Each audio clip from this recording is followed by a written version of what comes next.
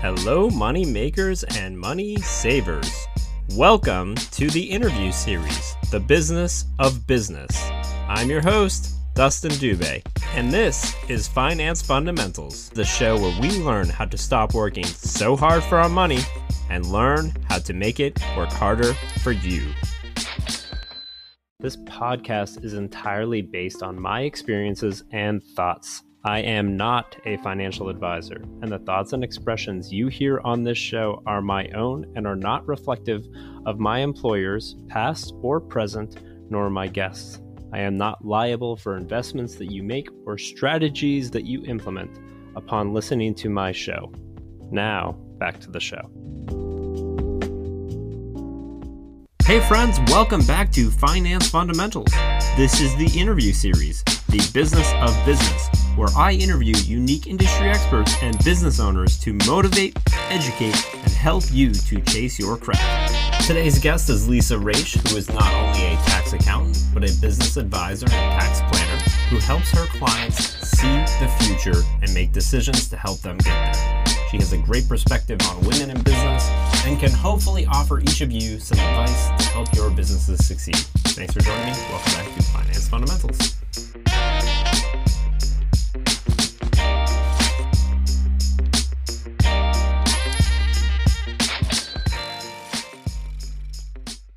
Hello, everyone. Thank you for joining me again on Finance Fundamentals. Today, I have Raiche. Is it Raiche or Raiche? It's Raiche. Raiche, that was okay. Good. That was good the first time. Good the first time. Raiche, and I'm really excited to have you on. A perfect topic for listeners to learn about. We can never be smart enough when it comes to financial planning, business advisory, tax planning, and you have a firm, Bodie or Bodie? Bodie Business Advisors. Okay, I got it right the first time, both times. Based in Massachusetts, and I'm really excited to have you on. Thank you for joining me this evening. Thank you for the invitation. Can't wait. Absolutely.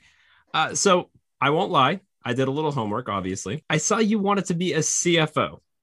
Yes. So talk me through your backstory before we got to that point. You know, what led you to this career trajectory? What was your family life like? Was there a business mind in the household, or were you the odd duck? No, actually, I grew up in a house where both of my parents were entrepreneurs. Okay. And they were entrepreneurs in the 80s and 90s, long before Etsy, and selling online and all of those things. And my parents would go out to shows, the craft shows, every weekend for, oh goodness, probably 6-8 months every year. No, and my father was actually an accountant originally when I was a child. So business finance wasn't that much of a stretch. I actually originally went to college to be an architect right out of high school. And so I took a major shift and came home after a couple of years, worked a full-time job, did that whole shtick, realized that I really needed to go back to school. Had a family friend who had said, well, why don't you just go in for accounting? You'll always have a job. And I was like, okay, well, at this point, I wasn't really sure what I wanted to do. But I remember telling my father, oh, I'm going to go to school for accounting. He's like, why the hell do you want to do that? And I thought, oh, okay, well, you were. And things had changed a lot. The business had changed a lot since when he had been an accountant. So I did a stint in public accounting right out of college. We were basically a tax shop.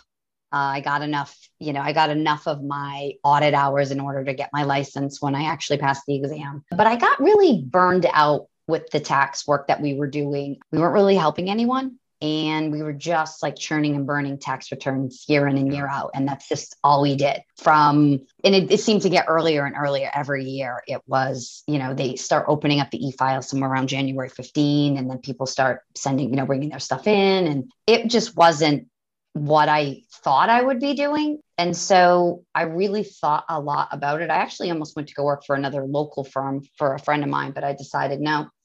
And I just made a complete shift and I went to work in corporate America. And that was a really eye-opening experience for me too, because it was so different than working in a public accounting firm. You are not, I had a lot of interaction with the clients because I did work in a small firm. So I had kind of that one-on-one interaction with clients. And again, it was kind of like a smaller shop. Now, all of a sudden I'm in this larger entity. We're doing business globally. There's probably 125 of us or something, throughout the world in various countries. Just got a chance to see how businesses actually run. Because when you work in public accounting, I think there's an assumption that everyone knows, like, oh, well, you're an accountant, not when you're working in that tax space or you're just doing financial statements. You don't see what goes on in your client's business throughout the year. So that's, I was pretty set on that. I did that for about 7 or 8 years. And as I kind of moved along from position to position, that was what I wanted to do. I was, on that, they call that CFO track. So, to finally, kind of come to a realization somewhere around late 2016, that's just not what I wanted to do. It was really kind of odd to kind of come back to what I had been doing, just shifting the way that I approached, because I felt like we should have been helping clients more when I worked in public that first stint. And the industry had changed a lot. There's more advisory going on with the advent of the cloud accounting and things like that. Now you can almost see what's going on in your clients real time, where before we'd have to, share huge QuickBooks files on a stick drive and bring them back and forth. And so it really changed a lot of the way that we as professionals do business. And it also opened up that opportunity to really get in there and work with clients too. So the things that I enjoyed about working in corporate America, the finance, the budgets, the forecast, digging in, now I've taken that, and that's the work that I do with clients versus just doing their tax returns. So at this time of the year, yes, we're eyeball deep and we're, digging through the last batch of tax returns, but business doesn't stop at these clients just because, the tax return was filed for last year, right in the middle of Q2. They're starting to see a lot of their plans come to fruition. So this is it's kind of the best of both worlds. I got a chance to still do the tax, which I do like, but also kind of take that advisory work, do that CFO type of work that I did do in corporate, and kind of take that and share that with a business that's 2 million, 5 million, 8 million in gross revenues that typically would not have a CFO in their business anyways.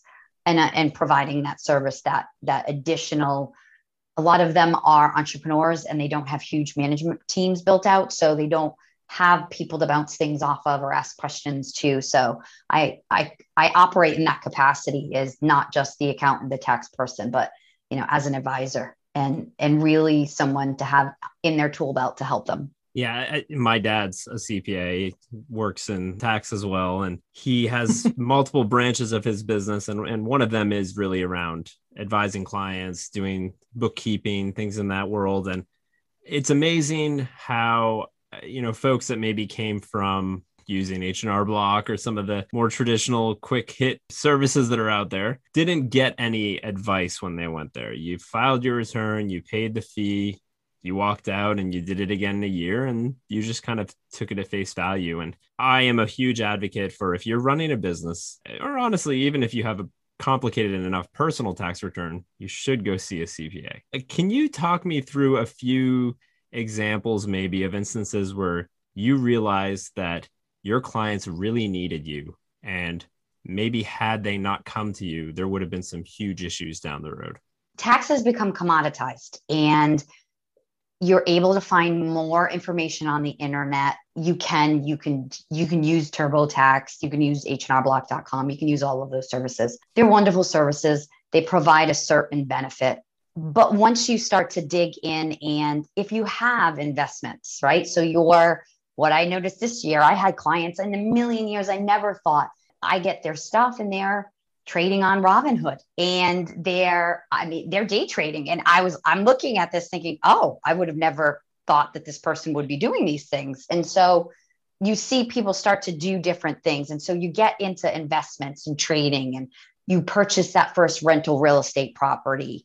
Or even a business, you really need to have somebody do your tax return. That is not where you should be doing it yourself. You will find the average person who's bright can follow the prompts in TurboTax. If you have a couple with 2 W-2s, mortgage, interest, real estate taxes, for the most part, yes, they can absolutely utilize a service like an online service, get it done, in a couple hours at night, and they get their refund direct deposit in the next couple of weeks. Wonderful. It's great.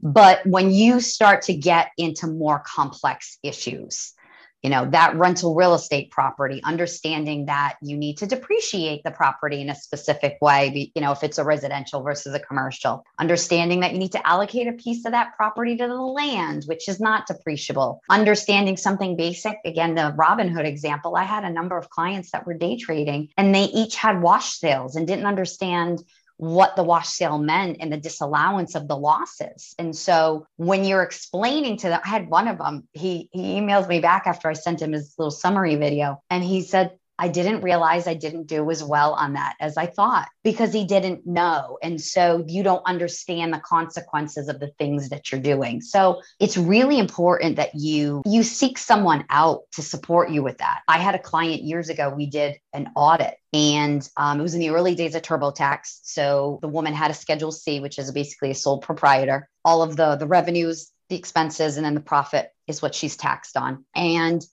she came to us. She was not a client. She came to us. She had been pulled for audit. So Internal Revenue says, hi, we want to audit, one of your returns. It was a couple of years prior. And so she comes in and we start to compile all the information because they want to look, they give you the list of everything they want to look at. We start to do our prep. And what we realize in some cases is that she doesn't have all the receipts to support the numbers that she's got on the return, which is a problem. And then really the biggest thing is that when we actually looked at what she filed, while the majority of it was correct, she put one very large number on a wrong line.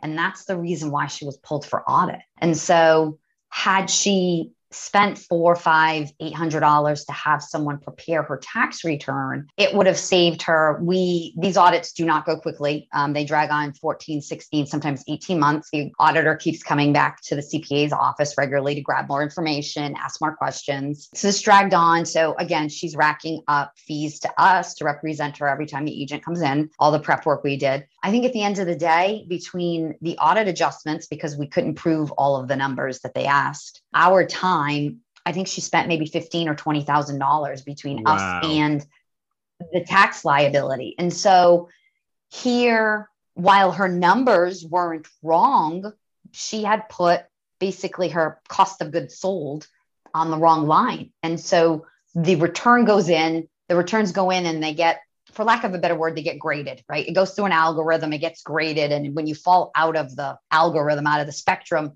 that's when they pull you for audit and they start to ask questions. So she was immediately pulled for audit. So those are the kind of things that was a very costly, honestly, a costly mistake. And so I'm very adamant about business owners having their tax returns done. A couple of years back, I had a number of people that weren't even clients. Again, they're doing TurboTax themselves. One of them had, what was it? I think an IRA rollover of some kind. It hadn't been treated properly on the 1099. The way he reported it gets pulled. They start asking questions. He gets a letter with, a $15,000, $18,000 balance due. You didn't report it properly, blah, blah, blah. Again, now I need to call the service. I spent some time representing him. Again, here is something that was a little bit out of the norm that he probably should have had somebody prepare the return at the time. And actually what it turned out was he kept saying, I rolled it over. Well, he didn't roll over a retirement. He just moved his brokerage from one company to another. So he had a sale transaction and we had to go back and basically beg for forgiveness and prove a bunch of basis information, which was hard because he didn't have most of it because he had purchased the investment years and years ago, prior to a lot of these brokerages actually tracking what you pay for things. And so it was just something that he probably should have just had somebody prepare the return right out of the gate instead of having someone like myself represent him, make, calls to Internal Revenue, which mind you, they don't last, 5 minutes. You are on the phone, probably an hour and a half waiting to talk to an agent before you get an agent. And then it could be another 30 minutes with the agent. And so it's just a lot of extra cost to the taxpayer to really not ask for the advice in advance of doing something like this instead of just like doing it themselves. And so Again, you have a couple of W-2s and you're bright and you can follow prompts and you can follow the cues. You probably can, yes, do your return yourself. But you buy a rental property, you're buying, you're selling brokerage, you're day trading, you're this, you're that, you have a business. You want to make sure you get all the expenses that you can in that business. I've had times where people come to me after the fact and I ask about it, this expense and that expense, and they're, oh, I can take that. Yes, you can take that expense. And so sometimes where the taxpayers really are leaving money on the table. So I think sometimes people think, oh, well, that's an expensive service. But at the end of the day, what's it costing you in potentially additional taxes or being susceptible to audit? So you just got to kind of look at it that way. Yeah, I think when people start businesses, there's certain things you need to have in your tool belt. You need to have a good CPA, a good lawyer, maybe some good advisors, and maybe some investors, whatever it is going to be, but you keep that collective on speed dial. And those are the people you need to be talking to regularly, because if you are selling widgets or even services, hypothetically, those services are not going to be tax services. So don't try to do something that, first off, is maybe going to complicate things for you down the road, is not your area of expertise. And I think it's funny how sometimes we skimp on these things up front and then beat ourselves up down the road. So definitely am in agreement there. And one thing I would like to talk about is, as you got into the field of tax and you decided that maybe the CFO route wasn't the right path for you, what gave you the confidence to go down this road of opening your own shop? And obviously there are numerous businesses you could have worked for. You could have worked for somebody. Maybe it'd be a little less stressful, but what gave you that confidence and pushed you over the edge to say, I'm going to do this and I'm going to go for it? I had come in contact with a couple of people that I hadn't seen in a while in late 2016, people I had worked with previously, people that I had met through other relationships. And it seemed like a recurring theme. Everyone was leaving corporate to start their own thing. And somewhere in me, I thought, oh, I think like maybe. And then at the same identical time, I was interviewing for a job that I went in, I interviewed, I think I was there 5 hours. It was my job. And then just fell off, cricket silent, nothing. And even my recruiter couldn't believe silence from the other side. And I thought, okay, someone's trying to tell me something. And, staying where I am just doesn't make sense. And so I just became more open to really thinking about, can I do this? I can, the industry has shifted. I can use the skill set that I have built up over the last 6-8 years and use what I know differently. There are more accountants and CPAs that are doing work comparable to what I'm doing. I'm not, some amazing trailblazer or anything like that.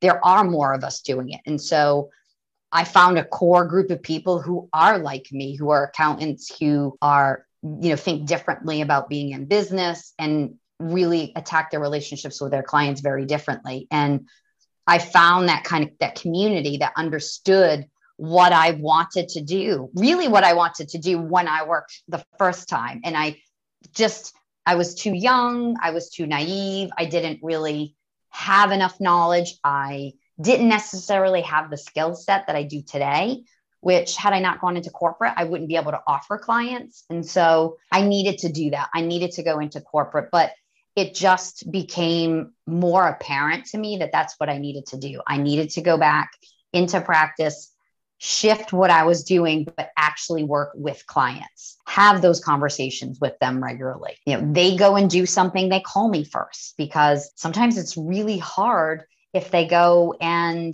purchase something or do this or do that. And, oh, gee, I really wish you would have called me. We could have done this, this, or this for you instead. And so it's very much like what you said with having the right professionals in your tool belt.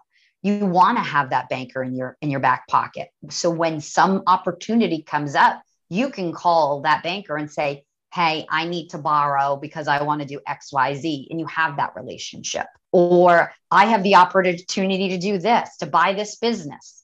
Call up your attorney and say, hey, I have the opportunity, to buy this business. Can you help me go through the contract? You're not looking for an attorney at that moment in time. You're not Googling around on the internet trying to find somebody that you don't know, don't have a relationship with. And so it really becomes incredibly important as entrepreneurs to have everybody in your back pocket. And so after having that 20 some years of experience and being able to say, you know what, I can bring different pieces to the table and say, while this is not my specialty client, you need to talk to so-and-so because this is, something you need help with. I have clients that are in the process right now, realizing their business is at a good place.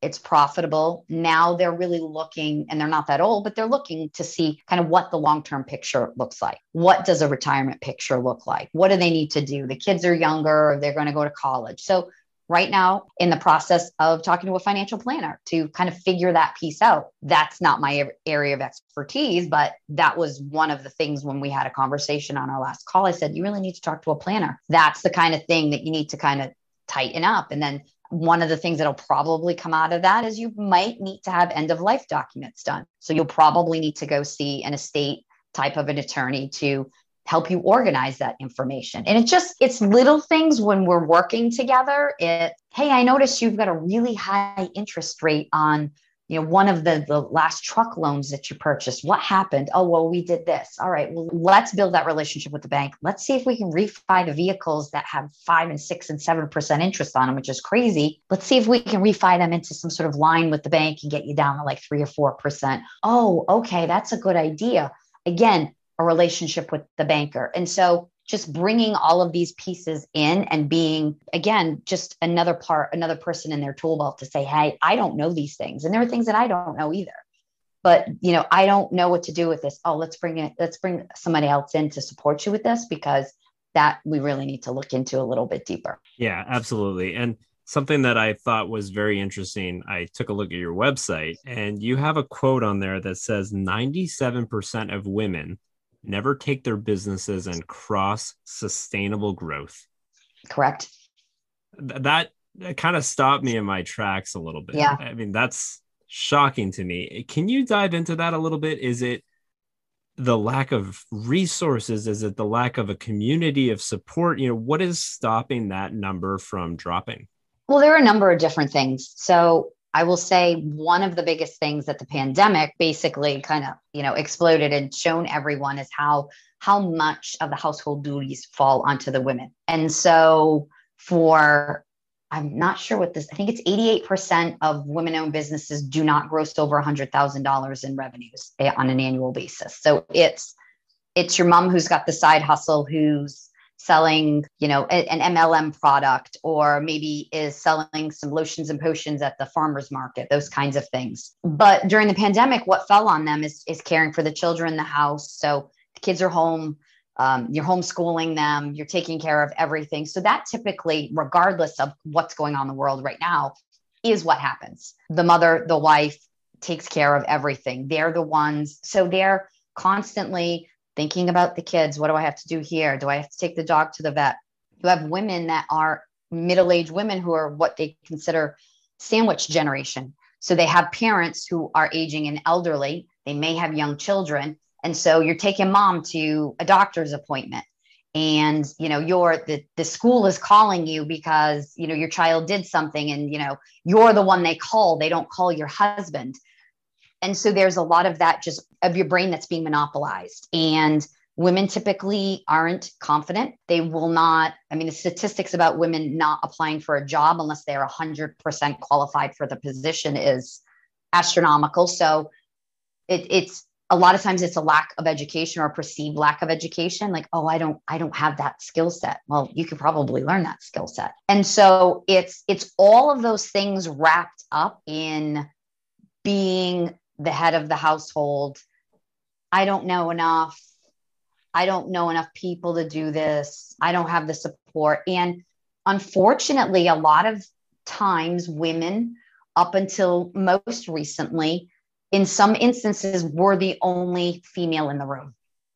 And so when you're the only female in the room, women in many cases could get territorial about losing the position as the only female in the room. So women historically had competed against each other. So you're not only competing against men for positions, but you're competing against other women because you feel that there's no other women, it's only one woman at the table, there's only one woman in the room. And so you throw all of that cyclonic mixed up, right? And then, you get to a point where you don't get your revenues up to the next place because you don't feel like you know enough.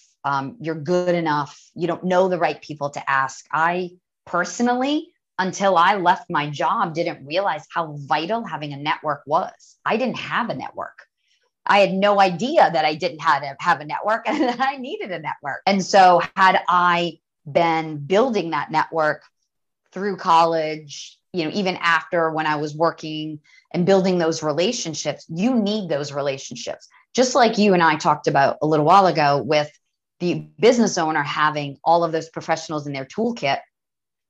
As a woman, you've got to have those other professionals in your toolkit because it's not something you know. You want to be able to tap this one and say, hey, can you help me with this? I have a question about that. And be able to ask for help and realize that, you know what, I may not know 100% of things, but I can learn those things. I learned other things before. I can learn more things. And so you've got all of that kind of creates the reason why women don't make that next leap. I mean, I read numbers of stories of women who walked away from their businesses during the pandemic because there was no one to homeschool their children. Wow. That's a lot to unpack. I think actually, I was looking the other day at Fortune 500 CEOs. And so I work in an organization where I would say middle management is pretty 50-50. But once you climb the ranks, it tends to skew towards males. It's definitely better than it was 10 years ago, but we're still not there. Take a look at Fortune 500 CEOs. And I mean, we're talking, last I looked, it might still be single digits. And so I believe it.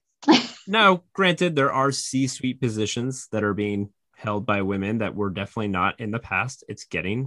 We're seeing progress, but it's still not what it should be. And I think it's interesting you bring up, the story of one woman being in a boardroom with a bunch of males and how that can be sort of kind of like a token position. And when another female comes in, it's territorial. And that's really interesting. I think that there's probably a lot of psychology there. And, it's definitely a lot more than just the business side of things. And I mean, I'd love to hear a clinical psychologist talk about that because it's definitely a lot to explore there.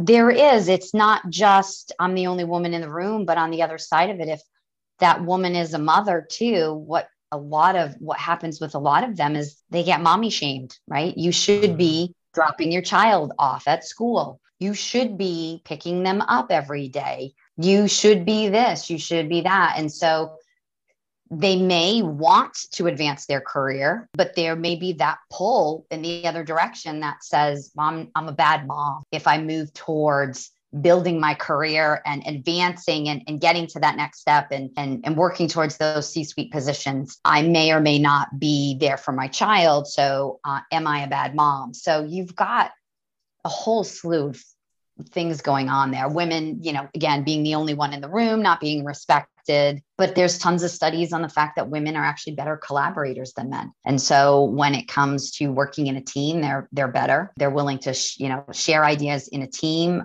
versus, working just with men. So there are advantages. There's so much there. It's not just the only women in the room. You're a mom. Maybe you're not maybe you think you're not as smart as the others. I mean, all of that. And that's all ingrained from the time that you're a child. And you don't realize it until, as you get older, how it's just what you little girls are quiet. You little girls, keep quiet. You don't want to be the loud one. And it's just, it's all of that wrapped up in just culture, the way that we are raised. Yeah. I mean, we all need to do better. It's more evident now more than ever. It's something that I saw, and I don't know when you sleep because obviously your business must keep you incredibly busy. You do a variety of bookkeeping, tax, and advisory workshops. You do tax planning. You also are on a variety of boards and serve in a board capacity. So the importance of giving back to your community and your alumni organizations. But you also are a co-founder of a great organization and you're the CFO of that organization. So I guess that CFO dream did come true. It Uh, did. Wise Her. Can you tell us a little bit about that and how that ties into maybe building your network and helping female entrepreneurs succeed? So, Wise Her is an online marketplace platform for women in business and career to connect one on one with experts in business and career to answer their questions about specific to their businesses and careers. There's tons of information on the internet, but again, there's tons of information on the internet. Yes. It can be a bit of a black hole. Catherine Rose, who is the founder of Wise Her, this was her brainchild. This came out of her finding herself after the market melted down in 2008 with, without a job because she newborn, her mom had gotten very ill. So she was caring for her ill mother. She was caring for her newborn and she couldn't go back to traditional corporate America like she had been. But over the years, one of the things that became really evident to her was her network.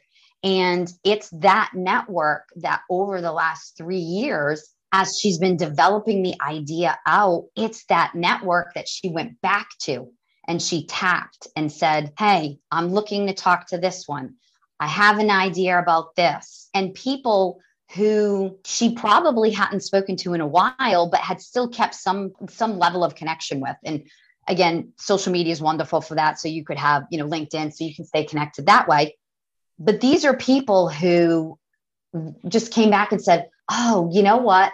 You helped me with this. Let me connect you with so-and-so. Let me get you on a call with them. Let me introduce you to them. And it's that network. She's gone back and tapped that network over and over again because she has been feeding that network for the last 20 years. I know someone here or there, and she's connected people to other people for jobs and for business purposes. And so I became very aware of how vital that network was when I started working with her, because it is absolutely key to what she has been able to do over the last 3 years in getting indoors that were opened by people that she had maintained and nurtured that relationship with over for 20 years.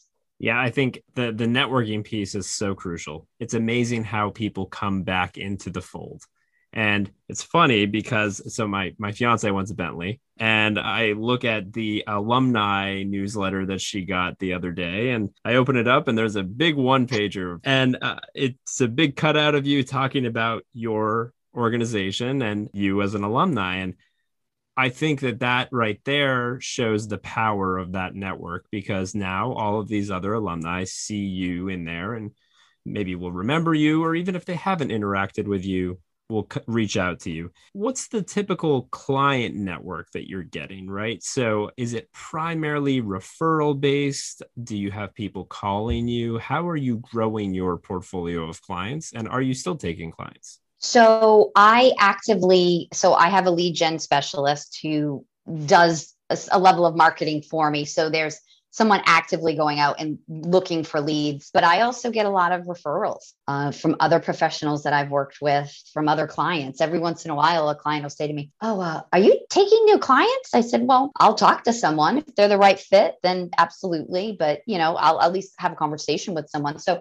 I'm always actively looking to expand my practice. But for me, everyone is not always a good fit. So, I always go through a discovery process with them to ensure that they're a right fit for me, as well as me be a right fit for them. Because I don't just see you in March to do your tax return. I have a standing relationship with you throughout the year. At the minimum, I meet with my clients on a quarterly basis, and we're having a conversation quarterly. So some clients I talk to on a monthly basis. So I need to have a rapport. We have to have a rapport if we're going to be sitting across, again, now it's all Zoom meetings, which is good because now I've actually expanded my practice and I have clients in other parts of the country. But I'm having that conversation with you on a quarterly basis. So there just has to be a personal rapport and a client who's really open to having the questions asked to them, but also feeling comfortable enough to ask a question and say, hey, what about this? What about that? So for me, it just ends up having to be a specific type of client that I want and need to support that makes sense within, my own portfolio. Yeah, I think it's important to remind yourself and for everyone to remember that even service-based industries, there are good and bad clients. Yes. Some are probably more of a headache than they're worth. So let's talk about the variety of services that you offer. So Sure. I'm a small business, let's say, and I come to see you. How would we start our relationship? How would you get to know me, maybe know the services and the cater to my needs? And how would we develop that relationship over time? So I start with a discovery call and I do a pretty extensive one, usually a good 45 minutes or so. And I'm asking a lot of different questions about what's going on in your business right now, what's happened in the past. And I also want to know where they want to go. It's important for me to understand where they're trying to take it. And then in some cases, they may enter the discovery call thinking they know what it is they need. But as I dig in, I realize, no, you probably need some other stuff too. Yeah. I only need a tax return. And then you start to dig in and you're like, well, you might need more than just a tax return. So the discovery call really truly is a way for me to understand where they are, hear their pain points come out of their mouth.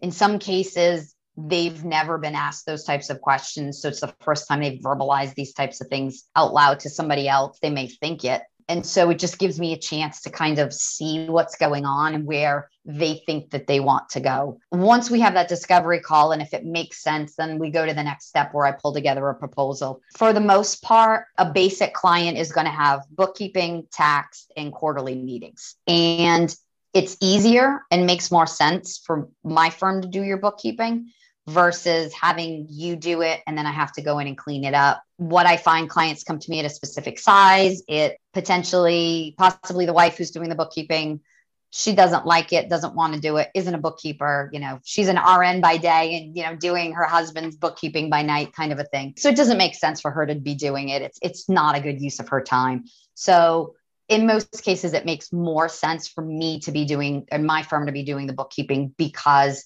now I control the quality of the information in the ledger so that when the client is ready to move up to that next level of advisory, where we're building out budgets and forecasts and we're putting numbers on their overall business plans for the year, that I know that the ledger is clean and it's solid and we can build numbers off of that. It's also a lot easier to have quarterly conversations with clients when you know that the ledger is clean and that the information coming out of it is accurate for, as we won't say, accurate's a really terrible word, but again, to make sure that the ledger is clean. We're reviewing their KPIs. Where are they in their industry compared to their competitors? Are they doing better, worse? If they're doing better at something, what are they good at? What if something is worse, then why? What's going on in the business? So you really need to have good, clean numbers. So I find that it's just a lot easier for us to take it and kind of run with it.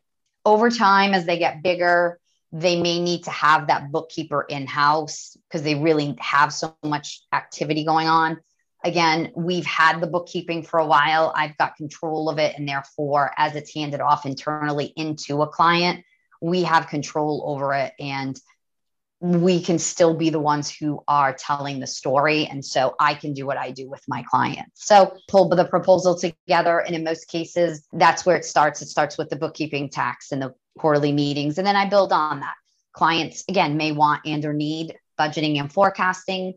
Clients may have challenges with cash flow. I work with a lot of contractors, so that tends to be a common challenge amongst the trades is cash flow challenges. So I might be going in and doing biweekly cash flow calls with them to kind of see where they are and where they're going. And then as the businesses get bigger and they get a little bit more complex, we can provide consulting around building out processes within the internal processes within the finance function. We can start to do what if scenarios. What if I did this? What if I did that? And really giving them more options to their plans and really, again, providing that sounding board, give them someone to ask questions to and talk to, especially if they are in the space where maybe they have a controller in the business, but the owner's not a controller. So when the controller's trying to convey what's going on, it's nice to have that outside CPA come in and say, okay, this is what's going on. Translate it to the owner. And then now the owner's like, okay, they can see what the picture looks like. So, a lot of these $5 or $6 million business probably doesn't have a built out management team where, they're doing all kinds of planning amongst the group, the owner really needs someone to bounce things off of. I want to increase my revenues by 20% next year. That's great. How do you plan on doing that? Are you adding people? Are you adding salespeople? Do those salespeople have comp plan? How much do those salespeople expect to be making, with those comp plans? And, how much does that shift your margins? And how long does it take to ramp them? And just getting them to think about all of those things. Oh, I'm just going to hire people. Well, there's actually a little bit more that goes into the just hiring people thing, and getting them to realize that if you start to put some numbers down on the paper, you'll determine whether it does or doesn't make sense and what really needs to happen, and that you need to continually look at it and reevaluate it and make adjustments to it. I think a lot of times people think at the beginning of the year, oh, I'm going to do my budget or my forecast for the year. And then you stuff it in a drawer and you never look at it again. Well, things happen in your business. Look at last year. I did forecasts with clients at the beginning of the year, and somewhere around March 15th, I burned them all because they were no longer valid. Yeah. And so that's what happens. Your business plan, your financial plans, your forecasts, they're all living, breathing documents that need to be adjusted as you move out through the year. So just getting clients to realize they get to a certain size and you can't just hire people anymore once you're doing $1 million in revenue. You've got to really think about how you're bringing them in and what they're doing for you, and how you're going to grow your revenues in order to support those people and so on. It's not just, let me hire 4 guys. Like, okay, well, again, like, do you have work for those people when you bring them on? And you really get beyond that kind of flying by the seat of your pants. Like, you can get away with certain things at $500,000 in gross revenues, that you hit $1 million and the world changes. And now suddenly you've got to really rethink how you do things, where you're spending your money, where are you investing your time? Because your time is your most valuable asset as an entrepreneur. So, what are you working on? Owner, you should not be answering the phone. You should have somebody to do that for you. Just getting them to realize those things, like kind of let go of the stuff that you're not good at, that takes too much time.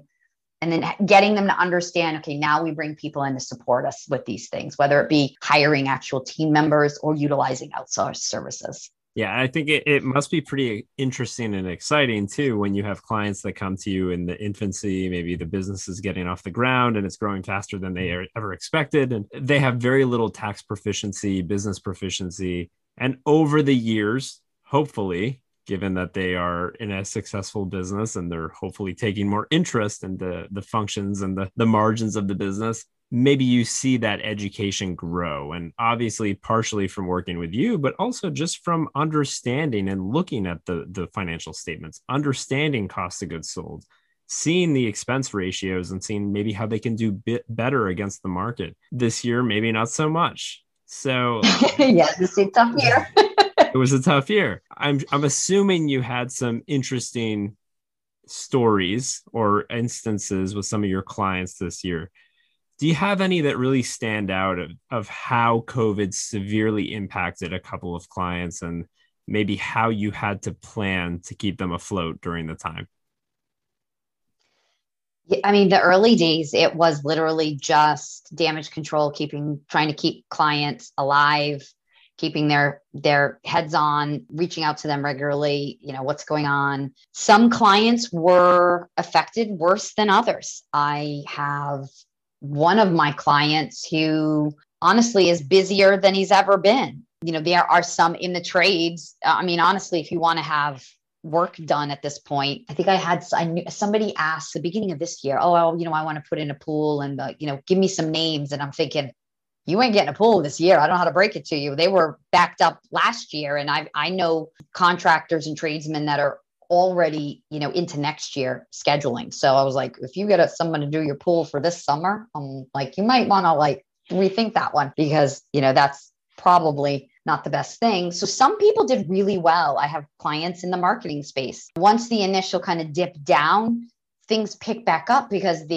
everyone suddenly realized, I need to be on the internet and I need to have some sort of social media presence. And so suddenly what they did became very, very important. So every time I talk to them, I think they are hiring somebody new. Every time I have a conversation with them, we hired somebody new.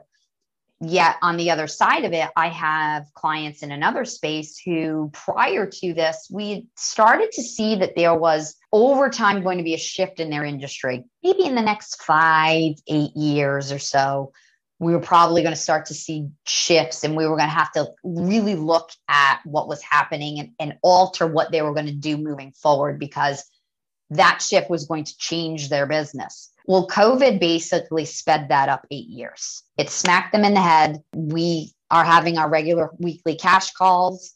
We're trying to get them from point A to point B, but they've had to completely reevaluate their business and what it is that they do, because the way that they have historically done business doesn't exist anymore. And so you hear people talk a lot about, well, I had to pivot. I don't know if you've ever seen the episode of Friends. Oh yeah, where pivot, they got pivot. the couch, the stairwell, pivot.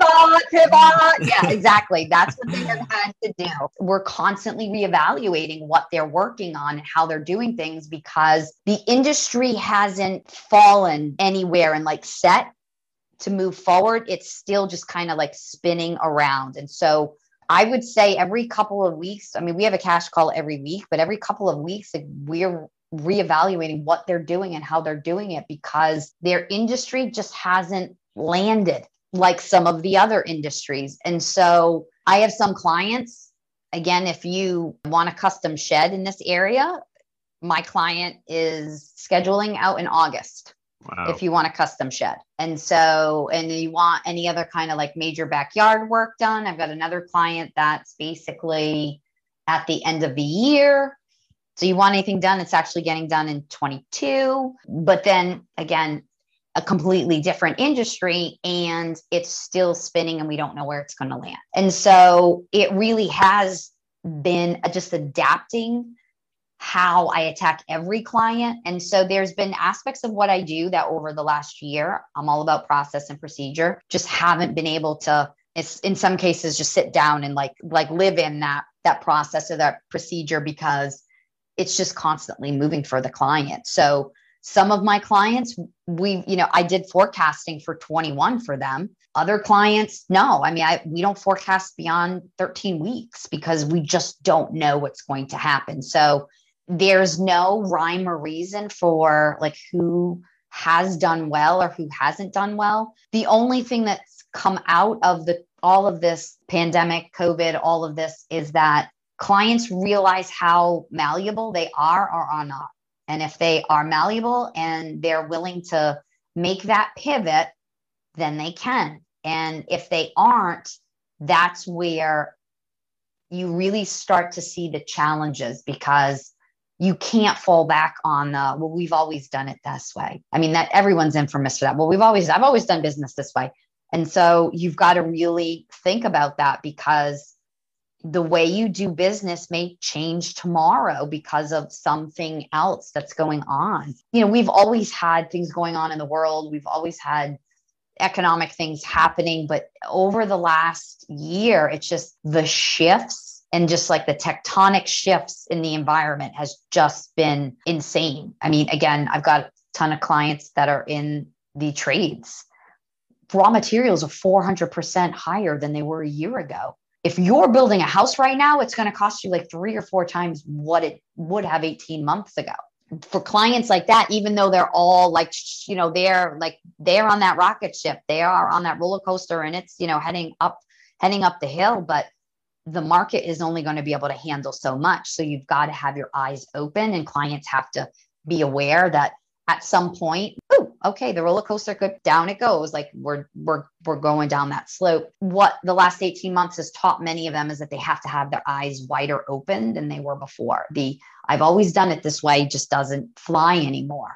You have to be, more clients sadly are working in their businesses than on their businesses. For some of them, they're just trying to keep them alive, trying to keep a paycheck, keep the handful of people who are working for them working. And so it's just really thinking almost on your feet all the time. And just, my dad, what does he say? We calls it Semper Gumby. It's be flexible like Gumby, and you have to be. I'd wake up every morning thinking what happened overnight, because it was always something was happening in the economy, this or that. So, you'd get up in the morning and read the news, and, just having to adapt and understand that the entrepreneurs that understood that they had to adapt are the ones that have been slightly more successful through this. To live there and live in your, well, this is the way I've always done it place doesn't always get you what you need. It's funny you're talking about setting up a website and getting online. I was reading something the other day that said, Squarespace and WordPress and all of these sites, these hosting sites had such a surge this year of websites set up because, like you said, a lot of companies were not on, or if they were on the web, it was a very simple presence, and now complete setup. So definitely malleable was the way to go this year. And I feel bad for anyone building a house because I saw lumber prices and it is unbelievable. So yeah, I mean, it's just crazy. The prices are just insane. I mean, I had my quarterly calls with clients over the last couple of weeks, and I opened up a couple of my calls. I'm like, so what are prices up today? Yeah. Because prices were up today. Like, it wasn't, oh, they went up a little bit this month. No, one of my clients was literally his pricing was changing every day for what he was paying for raw materials. So yeah, I heard a joke that it was like watching the stock market for, lumber prices. So do not envy anyone building a house. All right. So we're going to play a little game, and it's kind of a rapid fire bullish or bearish. So I'm going to throw some topics or industries at you, and you were going to tell me if you're bullish or bearish and just briefly why. And we're going to go through a handful of them. I tried to cater these to things that I thought would be good questions for you. Okay. Simplification of the tax code. Definitely bullish on that. Like, that has to be a yes. It is so eye-bleeding complex. My colleagues and I every day were just like, what changed overnight? What law changed overnight that is going to change how an entire return looks? Yeah, it's so complex. Just the pandemic. It's just the stuff that came out of the pandemic to make your eyeballs bleed. So yeah, it's funny. Like you said, you feel like every year is a little bit earlier. You got to prep, and every time there's a new president and every time there's a new tax code that gets passed, it's so complex, and politicians think very short-sighted and don't realize the implications that this has on CPAs. As the son of a CPA, I was very aware of that. Let's talk about tax accountants. So unfortunately, the number of tax accountants under the age of 45 or so is significantly declining, especially the number coming out of undergraduate. Absolutely. Are you bullish or bearish on that repairing and changing? And maybe this is determined by the tax code. I am very bullish on that because I know that there needs to be a major shift in this industry. We have historically, as practitioners, not made it enticing for anybody to come out of college and come and work for us. Do you want to work 100 hours during, a week for 12, 14 weeks during tax season? No one wants to do that. And so we've made it very unappealing as a profession to come into the industry. So all of my colleagues are all freaking out, myself as well, because as I expand my practice, I'm looking for a skilled individual to kind of fill in a gap that I'm looking to fill. And I know that that person probably is not out in the market looking to work in public because of the industry, because of work-life balance, because when you work as an auditor right out of college, they send you off to no man's land and you sit in some scary basement room for 12 hours a day doing audits. There's nothing appealing about that. You aren't going to get someone excited to come into the industry. And so we have scared people out. So we need to have a complete shift in how we approach those that are coming out of school and coming into the industry and making it more appealing to them to want to work in public accounting and enjoy it. So part of how I interact with clients is very much a part of also, how my team interacts and how I want we to be perceived by clients. And so it's just building a completely different relationship, but it's also just my firm. Like, everybody else has to have that overall shift in how they attack things in order for things to change. If not, all of these boomers who are retiring, they've got firms that no one wants to buy. I mean, that's just a reality right now. I know that there are practitioners that are just basically pulling their shingle down and going home because there's nobody to sell their practices to. So, because we made it very unappealing. Yeah. For a long time. Little known fact, I studied accounting in undergrad, and my first job for 2 years was in public accounting, and I spent many hours in dark, dusty audit rooms, and anyway, made a career shift pretty quickly out of school. So I am well aware of the lifestyle, and I didn't want to tell you that. I wanted to get your answer first. Entrepreneurship for women. I think we kind of know where you stand on this. Let's I am say, totally bullish on oh that yeah, all day, every day. Like, we need to get more women out there in business because women have so many great ideas. If we collaborate on those ideas, I really think that we have an opportunity to fill in the gap. Women historically are the purchasers in the home. So when they have more disposable income because they're making more money, they spend more money and they bring more, spend more money, bring it. So it just makes economic sense to get women out there in their own businesses, making money, making more money, and it will in turn come back in the economy because they're going to buy more. They're going to buy more for their kids, all of those things. So absolutely, we need to get women back out to work, especially after this pandemic. absolutely. Financial literacy in schools.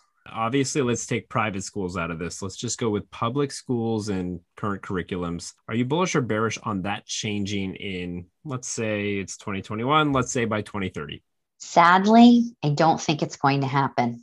I'm kind of with you, unfortunately. Yeah, I really wish it would because, to be completely honest, if you don't understand how to maintain just a personal budget, if you can't do that, then it's very challenging for you to start to build out a budget for your business and understand that you need to kind of live within the means of that budget in order for the business to be profitable. I've heard the stories over and over again. Oh, I'm putting money into my business. No, you're not. You're not making any money. That's the reason why you're putting your money back into your business, because you're not making any money. So I think that really truly stems from basic financial fundamentals not being taught at a very young age, about understanding that things cost money and that over time the value of money decreases. And so your buying power shifts and all of that. And I really think it's a huge gaping hole in what we teach our children. Most children don't basically financially illiterate, and even adults they don't understand it. Basics, simple concepts. And I'm not talking about being snooty, just understanding compound interest and basic things like that. People just they don't understand money in and money out. You got a negative. Where is it coming from? Like, what are you doing? What are you doing different? I think it needs to be taught. I think it needs to be taught early on when kids are small, teach them to understand, to save. I just don't see it shifting in the US anytime soon. Yeah, it's kind of actually what sparked the idea for this podcast is there's a lot. Really? Yeah, so there's a lot out there for, we saw everything that happened with GameStop, and I think that got a lot of young people interested in understanding, well, what is a stock short? Okay, Yeah. well, that's great. You can understand that all day long, but let's start with the basics. Let's understand your bank account. Let's understand compound interest. How's an IRA work? Let's do some basic tax planning. I think there's a lot that maybe start very basic as they're younger. But once students are at that high school age, I think a lot of them actually have interest in this. They see things happening on the news and they understand, at least in some capacity. Let's at least provide them an opportunity to expand on that. And some of them may decide to go down some of these more traditional career paths in finance. So I think that there's a lot of non-traditional education out there. There's podcasts and YouTube videos and blogs, and that's great. But it needs to be in front of students younger and creating those fundamentals so that as they age, expand upon them. And I think that it's very natural and simple, but unfortunately, curriculums are not something that I create. No, and I think the sad part too is even if we teach our children at school, if mom and dad don't understand the fundamentals, I think it needs to be a whole family activity. Okay, so this is actually one of my favorite questions that I've been asking lately, and it's put a couple of people in their tracks. So I hope that I don't pause you too badly. So you started in 2016. So this is perfect question. Give yourself advice 5 years ago that you wish you had thought of as opening your business. You are now an entrepreneur venturing into an existing space, but it's still new for you. And then I want you to think about it's 2021. Let's go to 2026. Give yourself advice today that you think you should keep in mind 5 years from today? I mentioned it in that article, that the Bentley article is listen to your gut. I did some things early on and I didn't listen to my gut. And I am getting better at it. And it has benefited me. While it may not be anything earth shattering, listen to your gut, because a lot of times it knows, deep down inside what you shouldn't, like how you should respond, whatever it is. Yeah, that for me that needs to be like a core, like always for me, for sure. Yeah, I think that's really important. Oftentimes the answer is inside of us. We just sometimes lack the confidence to jump forward. Absolutely. I really appreciate you coming on. Thank you so much. We could go on for hours. I could chew your ear off for days. There is so much to talk about here, but I think that you offer a really unique perspective, and I love the career path you've taken, and I appreciate you coming on. And I will leave all of Lisa's information in the description if you would like to reach out with her. Maybe you'll be a new client of hers. Otherwise, she is always open to networking, and I like we talked about, growing that network is so powerful. So Absolutely. Lisa, thank you so much for coming on. I appreciate it. Thank you for having me. I enjoyed myself. You got it. This was another great interview right here on the Finance Fundamentals Podcast Business of Business interview series. Lisa offers a great perspective on business planning, tax planning, business advising, and women in business, and I'm really happy that she came on the show. I will leave all of her appropriate links in the description if you would like to reach out to her or learn more. Lisa's attitude is infectious, and I really enjoyed having her on. I think all of us can learn from her perspective and her experiences. Things are going to be pretty busy in my life this summer. I actually have 4 weddings to attend in the month of August alone, so I will not have much time for my educational episodes. But don't worry, I will be releasing interviews every week until then, and when I return, I will have a whole new slew of educational topics. Check back next week for another interview, and I promise I will return to my normal schedule back in the fall. Together, we'll own that road to financial freedom, and I'm really glad you're joining me for it.